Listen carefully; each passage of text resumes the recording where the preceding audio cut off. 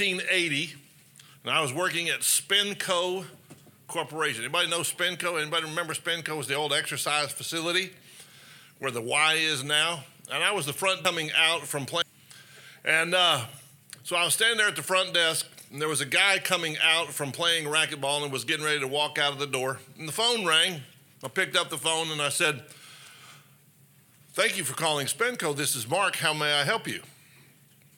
And when I did, this dude had kind of walked past me, and when I said that, he stopped and he pointed at me. And I'm still on the phone, and I'm like, what is this guy doing? This is really strange. And he waited till I hung up the phone, and he said, "You're Howard Weibel's son." And I went, "Yes." He goes, No, you don't understand. Now, this is 1990. He said, in 1965, I was at TCU. TCU is a foreign university up north a little bit, where my dad was a professor. And he said, and I had your dad for 2 classes. And when you said, "This is Mark, may I help you?" he said, I heard your father's voice. And I knew you were the son of Howard Weibel. Today, the session I want to talk about is I want to talk about knowing the voice of the Father. The seminar is discerning the voice of the Father. I think for us to be able to discern the voice of the Father, we first have to know the voice of the Father. So we're going to look at 5 different questions today. The first question in my session that I want to talk about is, does God still speak? Does he still speak? John chapter 10. You can turn to John chapter 10 in your Bibles if you want. It's on your paper. I'll be so you can use either one. But can we truly expect the Lord to speak to us? Now, I want to say this, and I want to set everything in context because we're in a limited time frame to say, okay, we're going to teach everybody everything we know about discerning the voice of the Lord in the short amount of time that we have.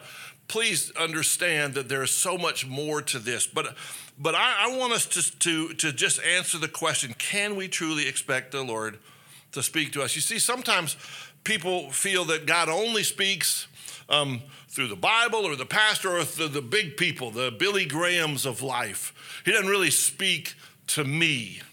And I think it's important to remember out of 1 Kings chapter 19, when Elijah is dealing with the Lord and is talking with the Lord calls him to himself, and then there's the wind and the fire and the earthquake, and God wasn't speaking in those, and then it came a gentle, small whisper. And I think that it doesn't say that God never speaks in the big things, never speaks corporately, but in this instance, he didn't speak in the wind, he didn't speak in the fire, he didn't speak in the earthquake, he spoke in a still small voice. And I think that that's kind of where I want to go today, is that does God speak huge, overarching things? Yes, but does he speak to us individually? So in John chapter 10, starting in verse 3, it says, "The sheep hear his voice, and he calls his own sheep by name, and he leads them out. And when he's brought out all of his own, he goes before them, and his sheep follow him, for they know his voice." Now, this is just a little extra, little blessing, kind of a fun thing. That word voice, where it says there in verse 4, they know his voice. If you look it up in the word in Greek, the Greek word is P-H-O-N-E. Phone. It's pronounced phone, but it's phone. They hear his phone. They hear his voice. So when you get a phone call and you pull out your phone, think, my sheep hear my phone. God speaks to us individually. So 2 important things to note in verse 3. First, the word calls. In verse 3, it says he calls his own by name. To call literally means to call by one's own voice or through the voice of another. So it's very important to understand this, that when Jesus says, my sheep, he calls his own and my sheep by name, and he leads them out. He's saying, I use my voice or I can use the voice of another. And that's very important to hear as we move forward, that there are times where it's an individual voice, where God speaks individually. Sometimes he uses another person, another voice, another way to speak to us.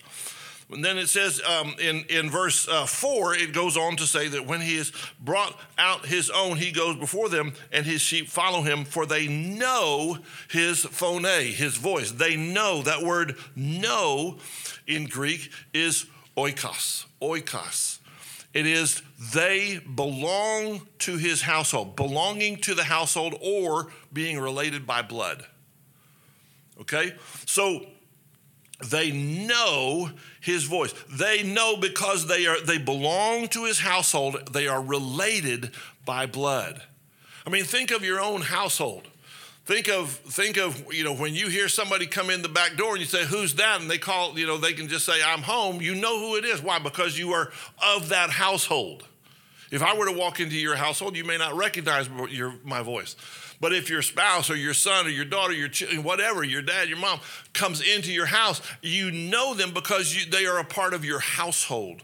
And so this verse is very, very important to understand. It says the sheep hear his voice and he calls them. He calls them because he uses his own voice or he can use his voice through another. He calls them, and when he calls them, he brings them out and he goes before them, for they know because they belong to his household or they related by blood, they know his voice. So then we go on down and Jesus continues to talk. And then in verse 14, he says, I am the good shepherd. I know my own, and my own know me. Now, that's a different word, know. It's not oikos. This one now is gnosko. You may have heard of that word. It deals with simply this. It literally means intimacy. Remember when it says that Abraham knew Sarah and she bore him a child? That was a PG version of simply saying they had sexual relations and they bore a child. This word gnosko literally means to know intimately, as a husband and wife know each other. And so here in verse 14, he says, I am the good shepherd and I know intimately my own, and my own know me intimately. I think probably many of us would say we understand that he knows us intimately. We can all quote, he knows the hairs of our head. We can all quote and say we were formed he formed us in our mother's wombs. He knows our innermost being. We have no problem understanding that he knows us intimately. But there's not a period in verse 14 where he says, I know my own. It continues one whole phrase, and it says, and my own know me. It doesn't say my own might know me, or can know me, or should know me, or have the possibility to know me. It says, my own know me. They are intimate with me. God has gone in his word from John chapter 10, verse 3, we know because we're a part of the family. Now in verse 14, we know because we are intimate. We have intimacy with him. That is something that the Lord so desires, to have intimacy with him.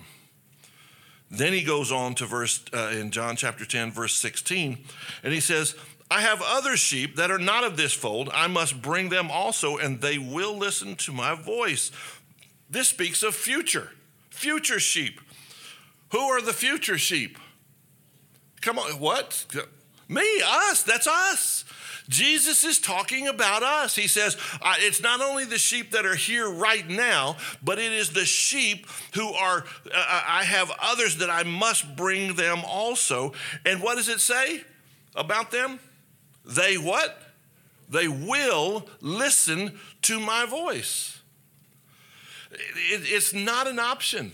This whole topic of hearing the voice of God, listening to the voice of God, is not an option.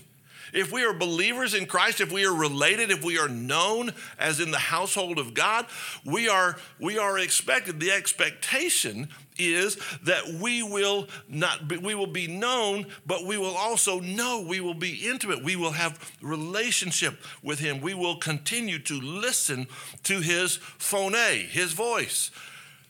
His phone. I mean, every time I'm going to, I wish I could just continue to hold up that phone and just go, look. He is so desiring the intimacy with us that he has even put it in his word that he wants to phone home. He wants to phone a friend. I mean, he wants us to phone him, to be on to listen to his voice. If we continue, so in other words, he will continue to speak to his sheep. I speak to them now, when he was speaking here in John chapter 10, but then he said, I have future sheep, and I will continue to do the same. So when people say, well, no, he doesn't speak anymore, scripture has been canonized, and so therefore he never speaks to us again, I discredit that. I don't believe that. I believe that God continues to speak to his sheep. He concludes in John chapter 10, this section, what I want to cover, John chapter 10, verse 27, my sheep hear my voice, they hear my phone, they hear my phone, and I gnosko, I am intimate with them, and they follow me. What does intimacy in verse 27, what does it produce? My sheep hear my voice, and I know them, and what do? What's the response? They follow. They follow. That's what it says in verse 3. It starts in verse 3 and concludes in verse 27. So the purpose of God speaking, of knowing the voice of the Lord, is not for us to get puffed up and proud and get a little gold star and say, look, I've heard the voice of God. No, the purpose of us hearing God is what? To follow. He speaks so we can follow. Let me ask you this. Has anybody ever walked through a time where you wish you had direction from the Lord? You ever walk through hardships or make decisions? When you do, God speaks so you will follow. He doesn't speak so that we can just feel good about ourselves, but he speaks with the intention for us to follow. So the first question, does God still speak? I contend, yes, he still speaks. So the second question, when does he speak? Does he speak in only the big things? That, who am I supposed to marry? What job am I supposed to get? When am I supposed to retire? What house am I supposed to buy? Does he only speak in the big things? Or does he speak more frequently? Does he speak daily? Does he speak to us? I want to put it this way. Think of a relationship. Think of a personal relationship that you have. And think about when it is most successful, and think about when it is least successful. My guess is that it's most successful when you are communicating not only on the big things, but on a daily basis. My wife, Laurie, is in the back. What if, after we got married, I said, baby, look, we got a choice. I've got this job offer. Let's pray about that. Let's talk. I'm going to talk with you. And she goes, yeah, I think we should do this. And I said, okay, I took that job. And then 5 years later, I said, you know what? I think we need to move. And that's the only other time I've ever talked to her in 5 years. Okay, now I think we need to look at buying a house. What do you think? Well, yeah, let's pray. Okay, that's a good idea. So we buy a house.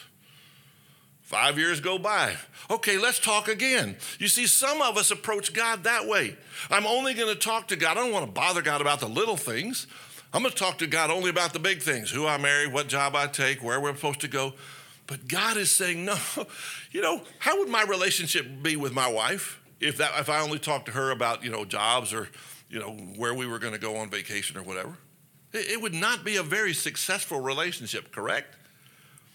But when I talk to her, and I go back to when we were first dating, and I can remember, I couldn't wait to call and tell her about my day. And then once we were first married, when we got home, we would talk about the day, and we would talk about things that had gone on. We talked about dreams and goals and visions. Then we had children, and we talked about children, and we talked about children's issues, and we just continually communicated. When I would be gone on trips, I would call home. We would communicate on a daily basis. You know what that does? That fosters relationship. And so when does God speak? God's desire is to be intimate and be involved intimately with us, with every detail in our lives. He wants us to communicate with him. Why do we do this? Why do we relate this way? Because we were built to be relational beings. You remember in the garden, we were created from the garden. Man was not good to be alone. And then it says that he created woman. And when he created woman, it says, and they had fellowship in the garden with God. God's desire says, and he came walking in the cool of the evening, as was his custom. He and Adam and Eve would dialogue. And so I think it's important to understand. Is this my phone going off? Oh, okay. My bad. I thought, okay. But it's important to understand that we are created for communication. And God desires to be as intimate with us as we will allow him to be. I mean, that just needs to sit on us. God will be as intimate with us as we will allow him to be. No matter the day, no matter the situation, God wants to communicate with us. If you remember in Nehemiah chapter 2, Nehemiah, the king looks at him and said, why are you so sad? And it says, I prayed to the God of heaven and I said to the king. In other words, it was so natural in a hardship situation for Nehemiah just to simply say, I said a prayer and I said to the king. Things like that ought to be so easily flowing out of us that in any situation we can say, oh Lord, I need your help and I need to speak. And that we hear his voice and we can trust him. Moses spoke continually with the Lord. Saul, who became Paul, spoke with the Lord. Daniel, Joseph, David, the prophets. God has been speaking to individuals throughout all of history. Hearing his voice is about daily practice. Hebrews chapter 5, verse 14, I think is a very, very important scripture. Solid food is for the mature who, because of practice, have their senses trained to discern good and evil. That word senses literally means the facility or the ability of the mind in perceiving, understanding, and judging. You ever need to perceive things? You ever need to understand things? You ever need to have good judgment in things?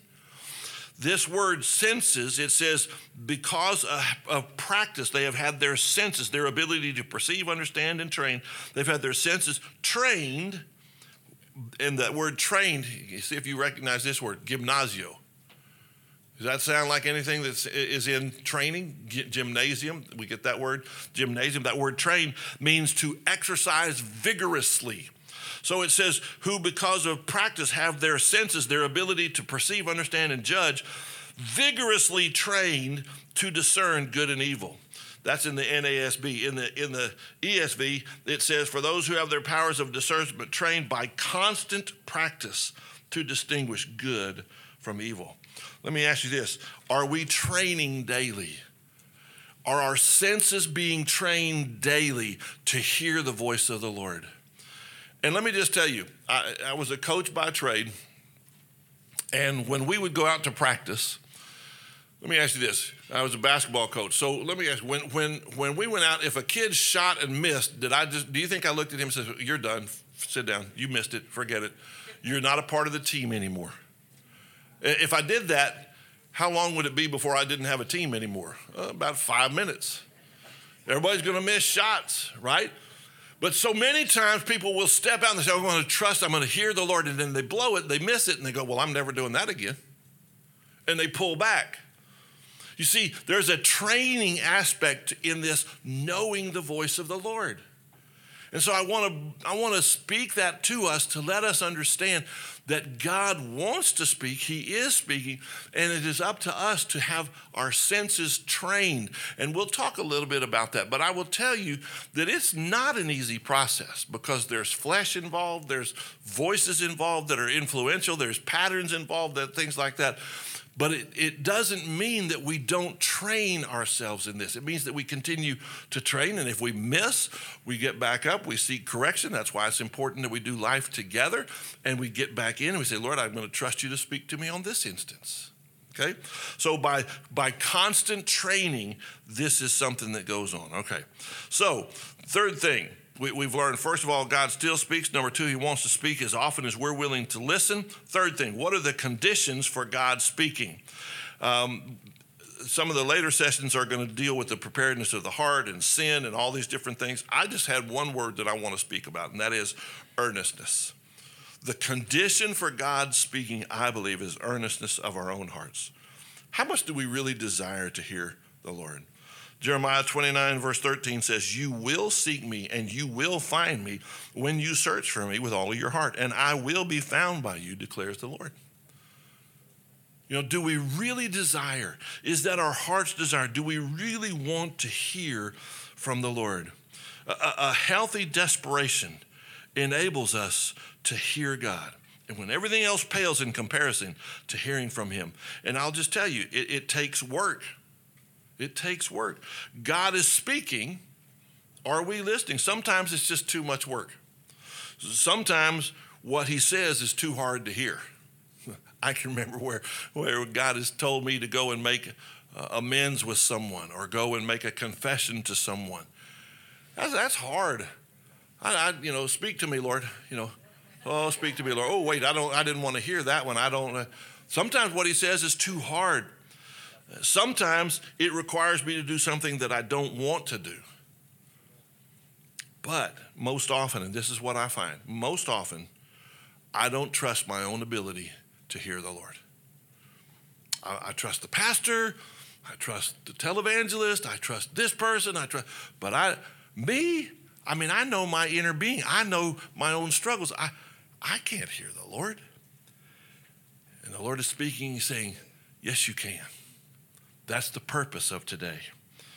What are some helps to hear his voice? These are some things that I have found to be helpful in hearing the voice of the Lord. Number one is know God's word. God will never, that we're dating and had found out they were struggling. Well, they weren't struggling. They were being physically active, sexually active. And I was talking to them, and they said, I said, what do you think the Lord thinks about this? And they said, listen, we pray every time before we do this. And if the Lord says don't, we don't do it. But if the Lord doesn't say don't, then we feel okay about doing it because we love each other. And I said, okay, well, let me tell you this. According to the word, he says don't. So you don't even need to pray about that one anymore. He has said don't, so don't. Okay? But see, here, that's the thing is sometimes people don't know the word of God.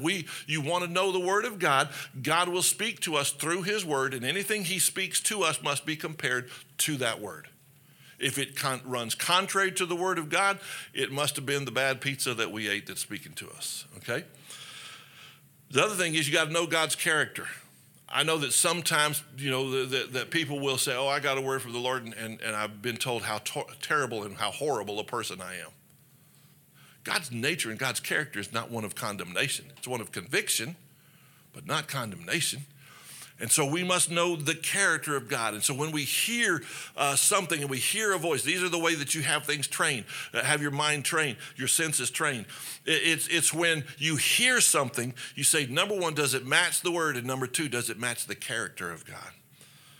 The third way that I believe a help in hearing the voices of the Lord is submit it to or be accountable to or seek wise counsel of others. Submit it to others, be accountable to others, seek wise counsel of others. And so if there's something that's going on and I say, okay, it hits the word and it fits God's character, I'm going to do one more thing. I'm going to submit it to some brothers or sisters, whoever that I'm fellowshipping with, maybe my CG, maybe my ABF, maybe my Bible study, maybe my subgroup somewhere. I'm going to submit it to them and say, does this fit right? Does this seem like God to you? So those are some helps in hearing God's voice. How do we prepare to hear God's voice? It's really all about clean heart and hands, and there's going to be more about that in the next couple of sessions. But I have said we need to assume three things. Number one, our posture. Our posture needs to be a posture of humility. We need to be humble before the Lord. Lord, I'm coming before you. And that doesn't mean mealy mouth. That just means I come humbly before you. Second, we need prayer. The voice of the Lord often comes during seasons of prayer, not just a quick prayer, but Lord, it takes some time where we have to sit before the Lord and pray and really listen. You realize prayer is more than just telling God your needs. Prayer is listening to what God has to say as well. And then the third thing, and this one is there's a ton of flexibility, is place. Where does God speak? I tell you that for me, God speaks to me in my car. when I turn off the radio and turn down the phone and everything like that, and I drive and I say, Lord, and it's like especially if I'm on a long drive, going from Waco to Dallas or something like that, I turn off the radio and I just say, Lord, speak to me. And I just allow things to happen. Maybe it could be in your office. The Lord has done that. There have been times where I've just taken the phone off the hook, turned out the lights in my office, and I've just sat and I've said, Lord, speak to me. Sometimes he speaks when I'm lying on my bed at night or waking up in the morning. He will speak to me. The thing is that it doesn't have to be the same spot every time. But I can tell you that there are times where I look forward to getting in my car and making a 2-hour drive because I know that I can avail myself of listening to the Lord. So find your spot. Where is it that the Lord would speak to you? We know that God still speaks. He speaks as often as we're willing to listen. We know that there are some conditions that he's had. Why does he speak?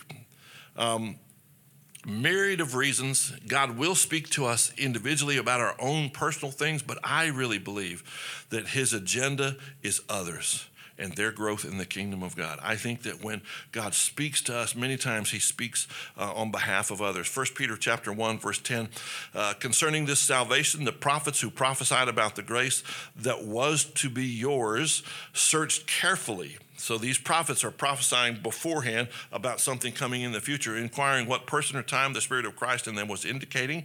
When he predicted the sufferings of Christ and the subsequent glories, it was revealed to them that they were serving not themselves, but you. Are you willing to listen to the voice of the Lord to hear for other people? So many times, if we can do that, where we say, Lord, speak, and if God gives us something that we are others motivated and we give out to other people. He will speak for our own benefit, yes, but I'm not here to cover that right now. Finally, in my last few moments here together, how does he speak? Number one, I've said he always speaks in line with the Word of God. We submit ourselves, and James is going to talk more about that. He does speak through others. That's why we submit ourselves to others. But for me, he speaks through what I call promptings or holy nudges. Okay. I want to put this before you. This was, if there was one thing that I felt like the Lord really spoke to me as I sat and listened, was this next phrase: voice. I'll give you the example. There's no random thoughts when you're seeking the Lord and listening to his voice. So when I'm driving, and I'll say, Lord, just speak. And I'll be driving along, and all of a sudden somebody will pop into my mind that I haven't thought about in 5, 6, 10 years, whatever. I used to just go, that's weird. I since have learned the Lord wants me to do one thing. He wants me to say, Lord, what do you want me to do? You want me to pray for him? You want me to call him? What do you want me to do? And I cannot tell you the number of times where the Lord has just simply put somebody into a little holy nudge, and I've called and I've said, hey, the Lord put you on my mind. How are you doing? What can I pray for you about? And what's really funny is last night, as I was reviewing this, now I've discipled some guys in this. I've really kind of been, one of the things that is really important to me is for people to get this and understand that if the Lord speaks to you, put somebody's name on your heart, do something about it. Last night, I was reading this very line, and my phone rang. And it was a guy that used to be on staff here named Trent Henderson. And Trent said, I was driving, which I always say, he said, and I was just talking to the Lord, and the Lord put you on my heart. And I just wanted to call and say, how you doing? And I said, bingo, that's it. You see, that's the others focus that God is looking for. He wants to speak to us. He wants that intimacy with us. He wants us to have the ability to hear his voice, to trust that, and then to simply put it into action. Some of you may know I've been having some heart issues, some health issues. And this past week was a challenging week for me. I was exercising at D1, and my defibrillator went off, and kind of, whoa, and saw stars and all kind of stuff. So I went to the doctor, and they read this thing and said, oh, your heart rate was 261 beats a minute, and it's not a good thing, and we need to do this, and now you need to come to this doctor.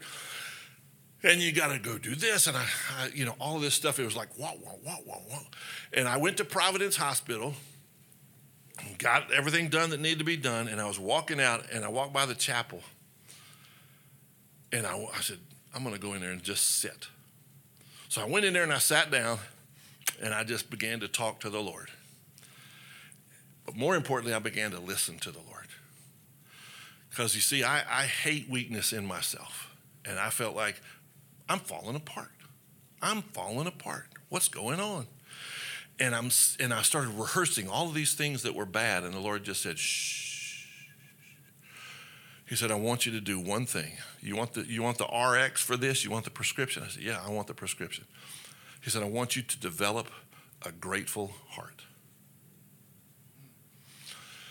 So I began to reflect. I said, okay, all right. And I began thanking the Lord. And pretty soon I was lifted. And I got in the car and I'm driving down Waco Drive. And I'm driving by a place where I've done some business before. And the Holy Spirit nudge just said, pull in and tell them thank you for your service to me. So I pulled in, walked in. Let me speak to the owner. I just am here to say thank you. Well, he's not in right now. Okay. I called him. Just said, I just want to let you know, I am thankful for the way you have taken care of my needs for your business. He said, well, thank you so much. That just means so much. Period. Holy Spirit nudge. For me, it was develop a grateful heart. Tomorrow, it may be something different. But you have to put yourself in the position of listening to the Lord. I put before you one more time, there are no random thoughts. If the Lord drops something in your heart, in your spirit, act on it. Thank you so much. I think at this time, what we want to do is around the table. Janet, what are we supposed to discuss and share? What stood out to you from what I just shared? Anything strike a chord with you that I just shared that you could share with everybody else at your table? You got a few minutes to do that. Ready? So I'm going to read to you from Jeremiah chapter 7. If you want to make a note of this, Jeremiah 7, 23 and 24. God says, obey my voice, and I will be your God, and you shall be my people. And walk in all the ways that I have commanded you, that it may be well with you. Yet they did not obey, nor incline their ear, but walked in the counsels and in the imagination of their evil heart, and went backward and not forward. So again, this is Jeremiah 7, 23 and 24. How many of you have heard the counsel, just follow your own heart? Do what your heart tells you to do. That is such bad advice. Because we are naturally have evil hearts by nature. Of course, the Lord changes our hearts. Praise the Lord for that. But we need to incline our ears to the Lord's counsel and follow his voice, not follow the dictates of our own hearts. So, Lord, we ask, would you open our ears and soften our hearts to hear and receive your word to us again. Now, this is James Poole, and he suggested we all stand for a minute as he comes up, just to stretch. So stand up, do a couple of calisthenics. Gym, we're going to do gym for a minute. Too bad Mark's at the back and can't lead us.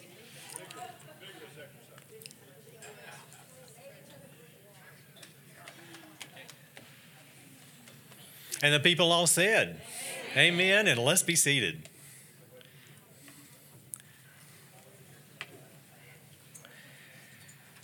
I appreciate so much hearing from Mark today. And Mark, you did a great job just sharing God's word with us. Just want to affirm you and thank you. And I want to say to all of us here not to be discouraged because Mark has been listening to God for a long time. And so his time in the car has been there for years. And if you were saying, oh boy, I don't hear God exactly like that, it's okay, all right? Just want to let you know that. You know, when we're born into the kingdom of God, we're like little children. And hearing God's voice is challenging at first. It's sort of like a dad picking up his newborn saying, come on, son, I'm going to put you in the car, and we're going to go to the grocery store, and we're going to buy some steak. And I'm going to come home and cook steak for you. And the little child understands not a word of that, but he knows it's his dad's voice. And over time, what happens? As he grows familiar with the voice of his dad, and as he's hungry for steak, boy, when dad says that, he's in the car. He's ready to go because he understands the words. He understands the concepts. And so learning to hear God's voice sometimes is a process of just maturing in our walk with Jesus, getting familiar with the voice of this one we love, knowing Dad's voice, like Mark so clearly pointed out. Now, I hope to be very practical in the time that I have with you. This is a wonderful thing that we're exploring today, and it's so important for the kingdom of God today, just as was described by Yanit when we got started, for all of us to understand God's voice and know what He's saying at this particular hour in all of our lives, because these are critical days. We're praying for revival and spiritual awakening in this land. We're praying that the church of God would be revived, and the church of God, in being revived, must come to the place where we, individually and corporately, hear the voice of God in order to know what He wants to do in reviving us, changing us, putting us on track with Him. In order to be able to then be that salt and light and witness to a world that desperately needs to hear about Jesus, we need to hear the voice of God to know where to go, what to say, what to do. So all this is so critical. It's so important for this time, and I appreciate Reuven and Yanit putting this on the calendar and planning this time, and I'm glad you're here. Not sure what God did, what He spoke to you to get you here today, but this is critical. No matter if you're a senior adult or if you're a college student or younger, God wants us to hear His voice well. Let's ask Him to just speak to us powerfully right now, could we? Father, we ask in the name of Jesus that your Holy Spirit would speak to us powerfully through your word. Help us to understand this very important aspect of being your children. Help us, just as Mark pointed out, that to understand this is the dynamic of a love relationship with you. And may we all leave this place today having felt and sensed your presence, having heard from you in a clear way. We pray this in Jesus' name. Amen.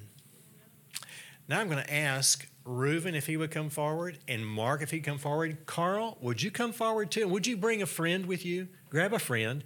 And I want you guys to line up with Reuven over here to my far right, and then in between Carl, Mark, Carl right here with a friend. Now, if you would, take your Bibles and turn to Nehemiah, if you would. Nehemiah chapter 2. And let's look at verses 11 and 12 real quickly for just a moment. Nehemiah chapter 2, verses 11 and 12. Again, we're trying to be very practical. How does it work where the Spirit of God speaks to us and talks to us? In verse 11 it says, "So I came to Jerusalem and was there 3 days, and what my God was putting into my mind to do for Jerusalem, and there was no animal with me except the animal on which I was riding." What does that say as far as God speaking to us?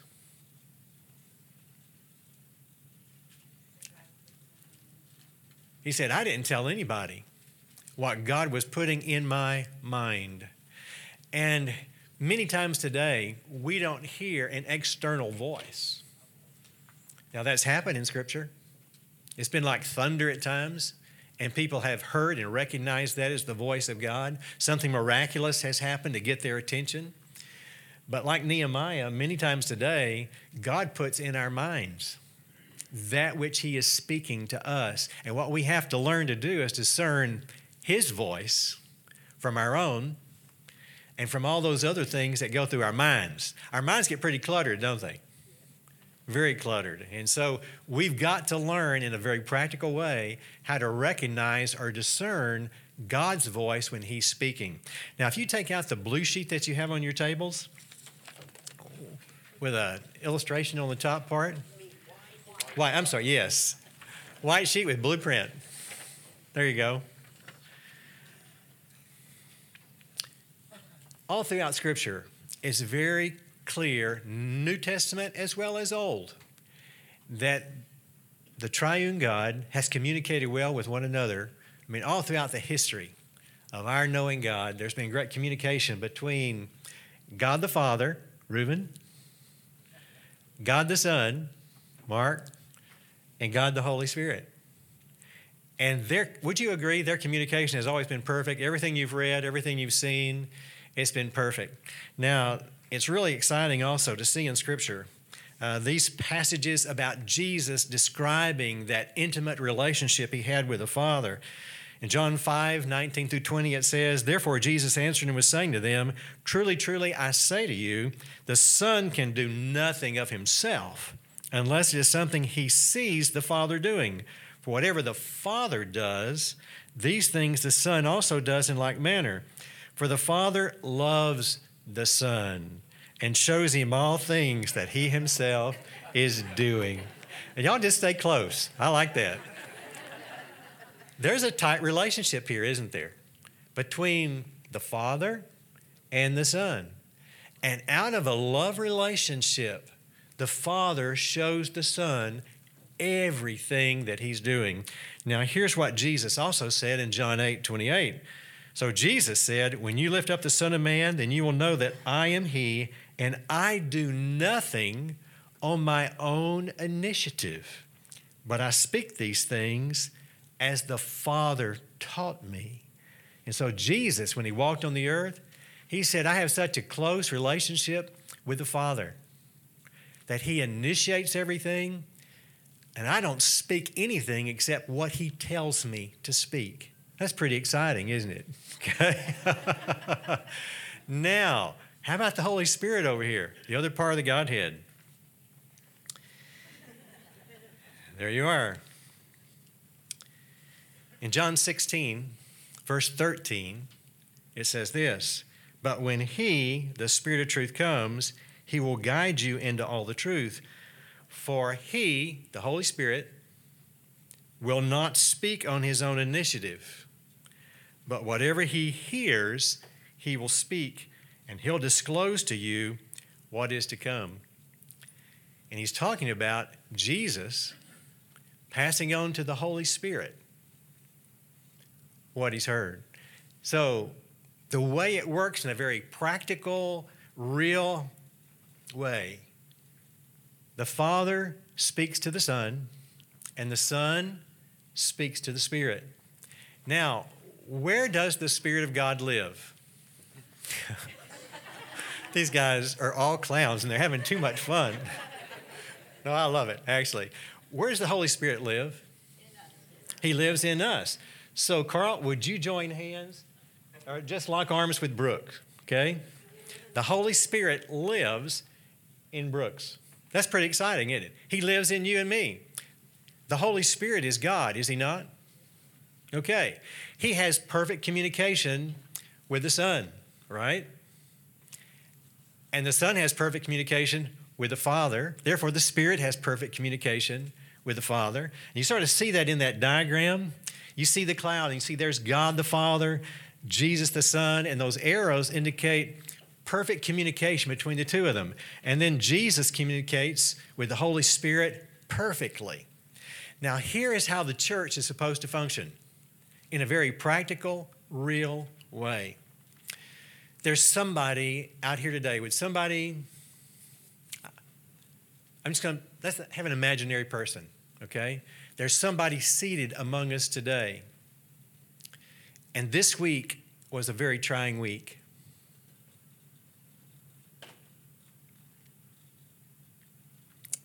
Let's pick a student. Somebody raise your hand as a student. I'm going to let you be our person. Okay, she's our person. Would you stand up? Okay.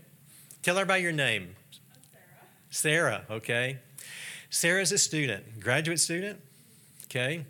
Now, students are not known to have lots of money. And so when emergency happened, circumstances out of control, she had 4 flats this week. Okay? 4 flats. And that can happen.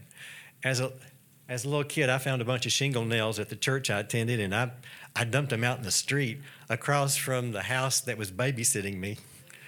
And that neighbor had 4 flats and came over and told the person that was babysitting me, and boy, was I challenged. I didn't get in trouble except for the father. And I realized I shouldn't have done that. So terrible circumstance because some kid put nails in the street behind where you park, okay? I'm so sorry, Sarah, that happened to you.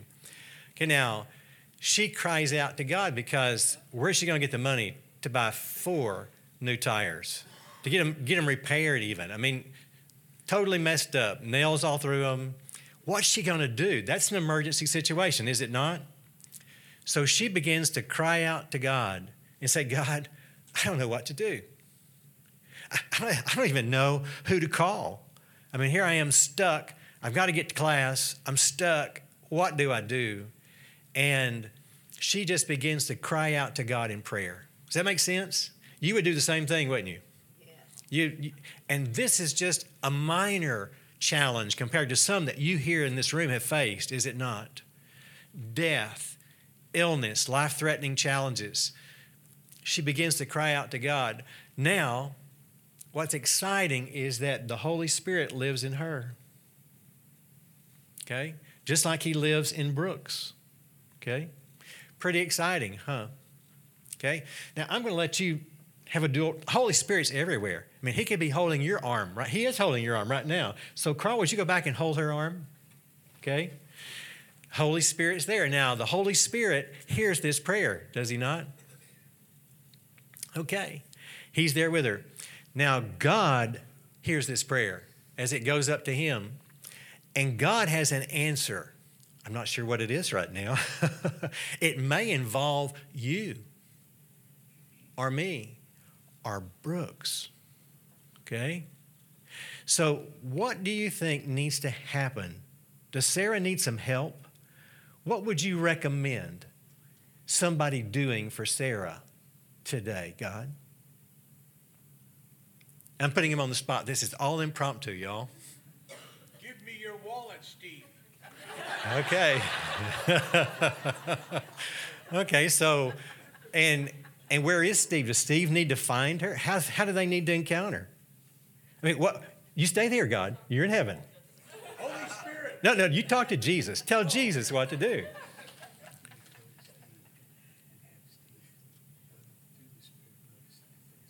Okay, now what he just said was to have Steve go by, see the need, and give her the money to take care of getting these tires fixed and help her. Okay? He said use the phone A. Use the phone A. Okay, now you go back and speak to the Holy Spirit and tell the Holy Spirit what you ought to do.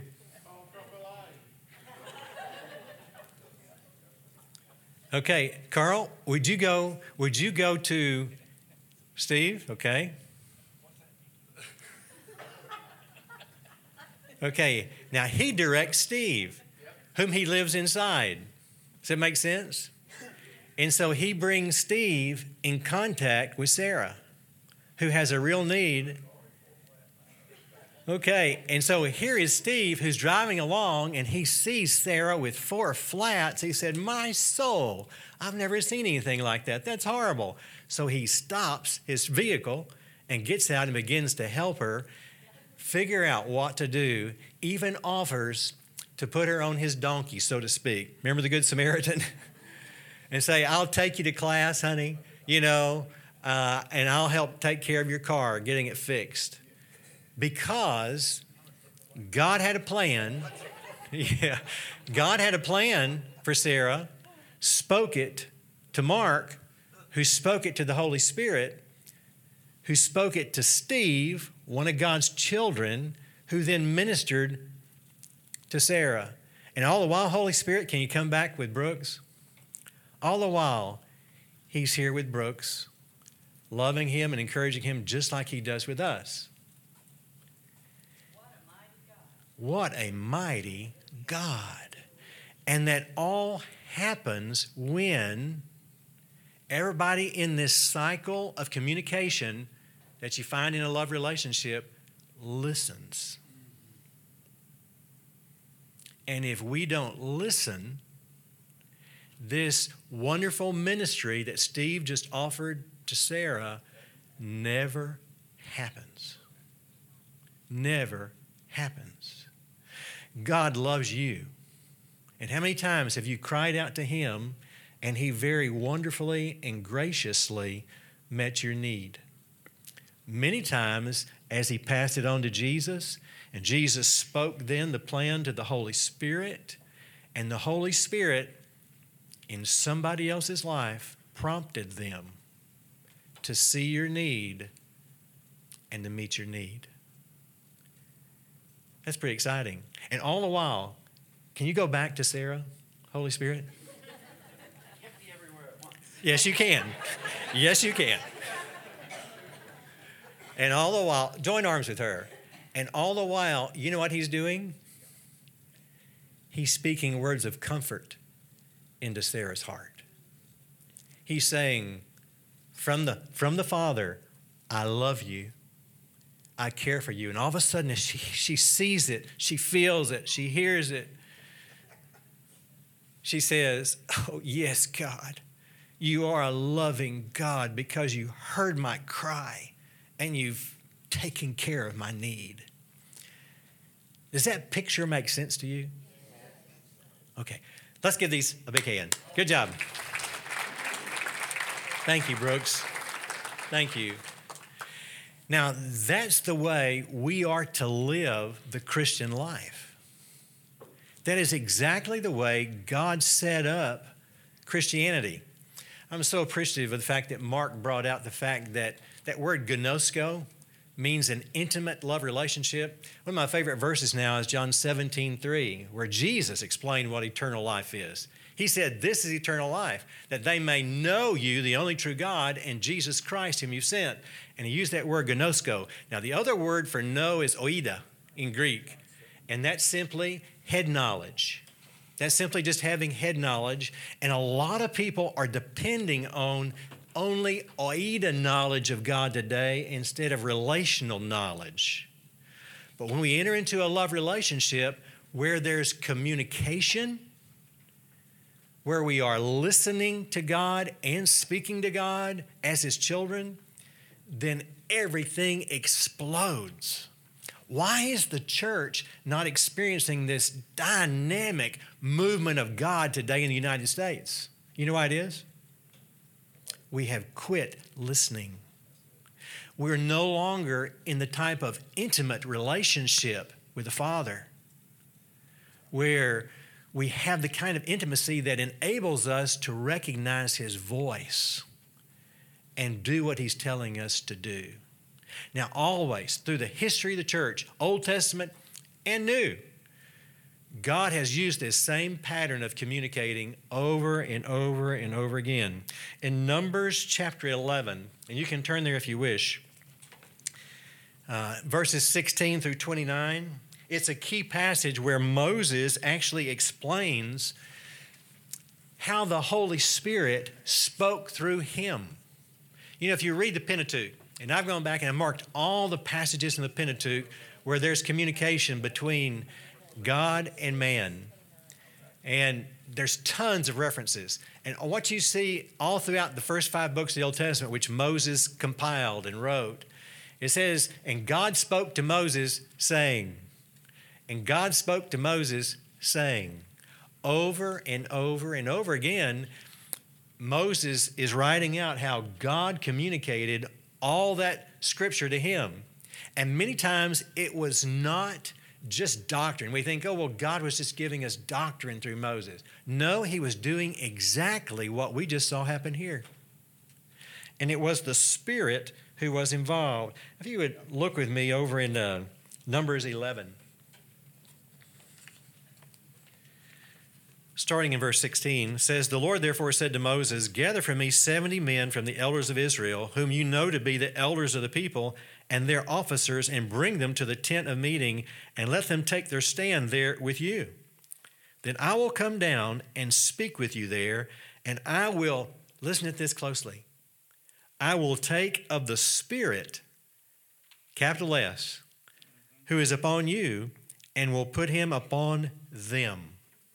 And they shall bear the burden of the people with you, so that you shall not bear it alone. What you had back then was one man, Moses, with the Spirit of God. And if you read the verses prior to this, he said, this is too much, God. It's overwhelming to me, because God the Father was speaking to the Son, even back then in the Old Testament, and speaking to the Spirit, and the Spirit of God who was upon Moses was speaking to him exactly what to do, and the burden was too great for one man. And Moses complained and said, I just can't handle this. And said, God said, okay, I'll give you 70 others, and they will have my Spirit upon them. And there were some that weren't even present when this happened at the tent of meeting, a couple of other guys. And God put his Spirit upon them, those two other men, as they were away from this group. And they began to prophesy. They began to speak the words of God, encouragement, help, what God was speaking to them to say. And there were some young people that heard this, and they reported it to, and it eventually got back to Moses as a complaint. And he said, oh no, this is not a bad thing. This is a great thing. And Moses' comment was, I wish that everyone would prophesy, that everybody would have the ability to speak what God is saying to them. Well, guess what? We're now living in a holy, glorious time where when we put our faith and trust in Jesus, he pours forth the Holy Spirit upon us. Hallelujah.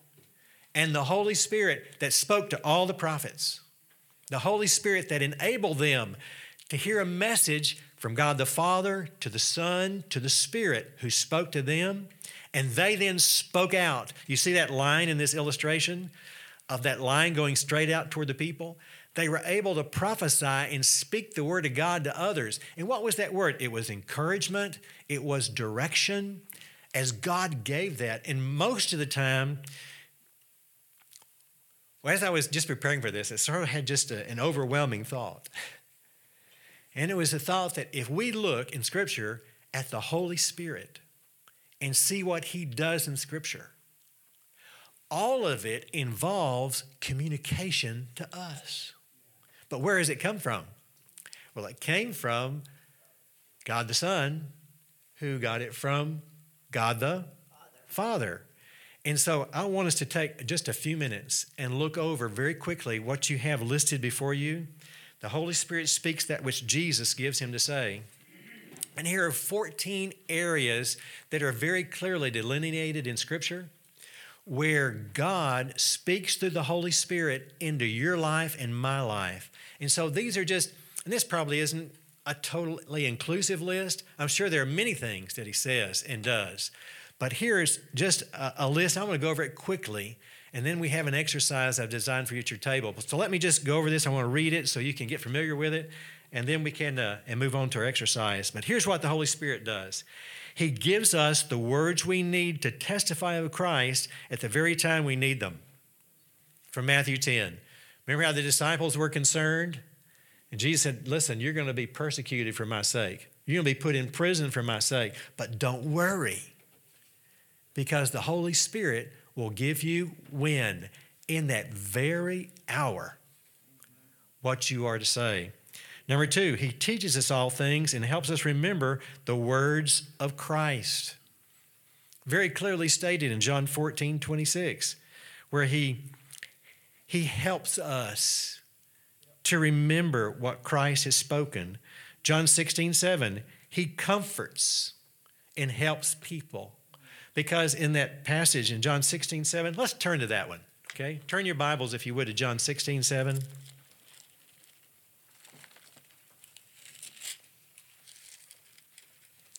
It says, but I tell you the truth, it's to your advantage that I go away.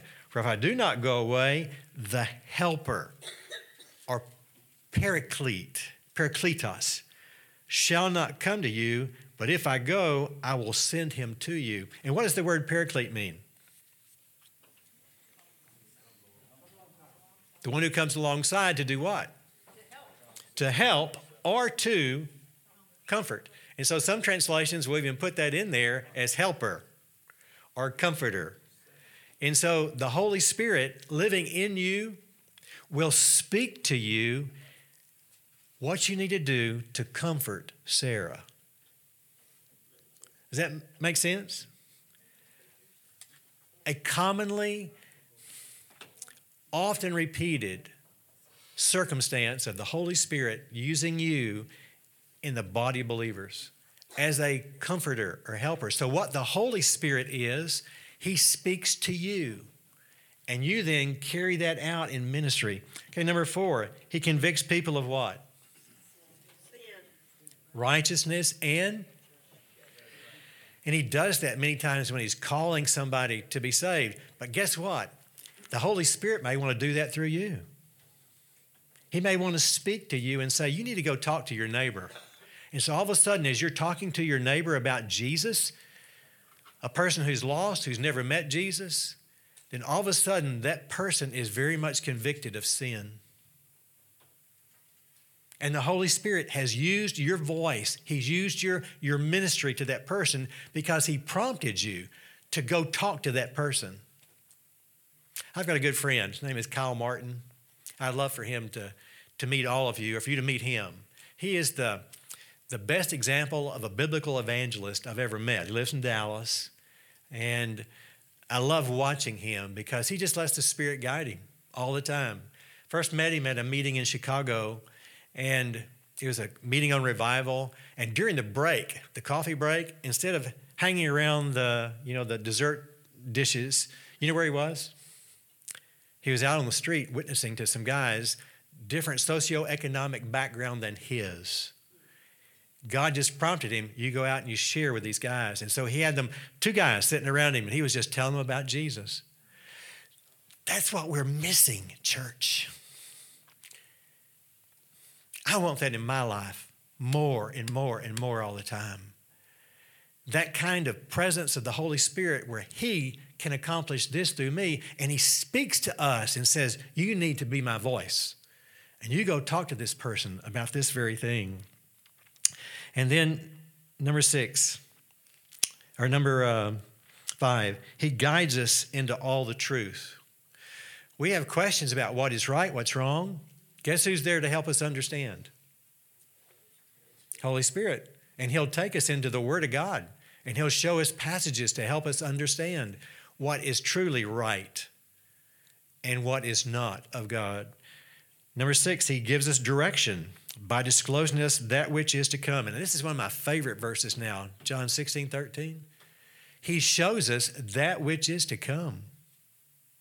We don't know what to do about who to marry. Do we buy this car? Do we buy this house? Do we sell the boat? Do we start this ministry that I'm so burdened about and concerned about? The Holy Spirit reveals to us that which is to come. We sort of expect our pastors to have that kind of hearing, don't we?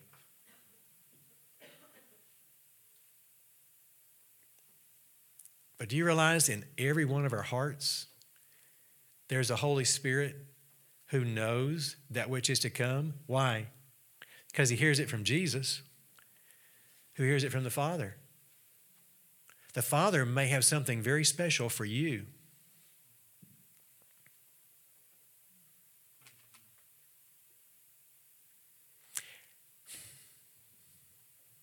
How many are engaged in Christian ministry? Okay, would y'all stand? Those who are engaged in Christian ministry. Okay? I know everybody, not everybody. I'm talking about specific ministry. Y'all all had a great idea. All of you are ministers. You're great. Look around you, okay? And just y'all, you guys who stood first, stay standing, okay? What are you doing for God? We are starting disciple-making story group in West Africa in unreached people. How did you know to do that? I started talking to me about 23 years ago. Isn't that cool? Okay. Now, before there was ever a ministry like that, He may have put it on some other people's hearts, connected you. I mean, he did a lot of things probably to get that message in your heart, didn't he? The two of you, to have that there. But who was doing that? Who was setting them up to be engaged in this type of ministry? Holy Spirit. And see, every one of you guys have like stories of how the Spirit of God at some point began to speak to you and started something that was yet to come. Y'all can be seated if you would. Thank you. And it's not just Christian ministry, it's everything. Everything. That which is yet to come is what the Holy Spirit specializes in. He specialized in Carl's going to Sarah. It was yet to come. He specialized, so like Mark said, all of a sudden somebody pops into my mind and I pray for them. That might be something that's yet to come. And what is coming out of it is that you're sensitive to the voice of the Holy Spirit, what he put in your mind and your heart, and you start praying, and then he keeps speaking, and all of a sudden there's a ministry in Africa. That's exciting. Now, all of you could share like stories. Thanks for letting me pick on you guys. But this is exciting, is it not? Okay. I get bogged down just thinking about how cool these things are. So let's quickly go through this if we could. And again, direction is so important in what the Holy Spirit gives us. Verse number 7, he gives us the power to be Christ's witnesses at home and abroad, Acts 1:8. He calls us and gives us ministry assignments, okay, Acts 13:2. He testifies with our spirit that we are God's children. Oh, we need that assurance, don't we? He gives that. 10, he helps us understand who we are in Christ. A lot of questions. Holy Spirit speaking to you and helping you to understand that, showing you Scripture. He gives us the words to exalt Jesus. A lot of our praise comes from the Spirit within us. Did you know that? Showing us how to exalt and magnify the Lord. He manifests a variety of spiritual gifts within us for the edification of the body of Christ.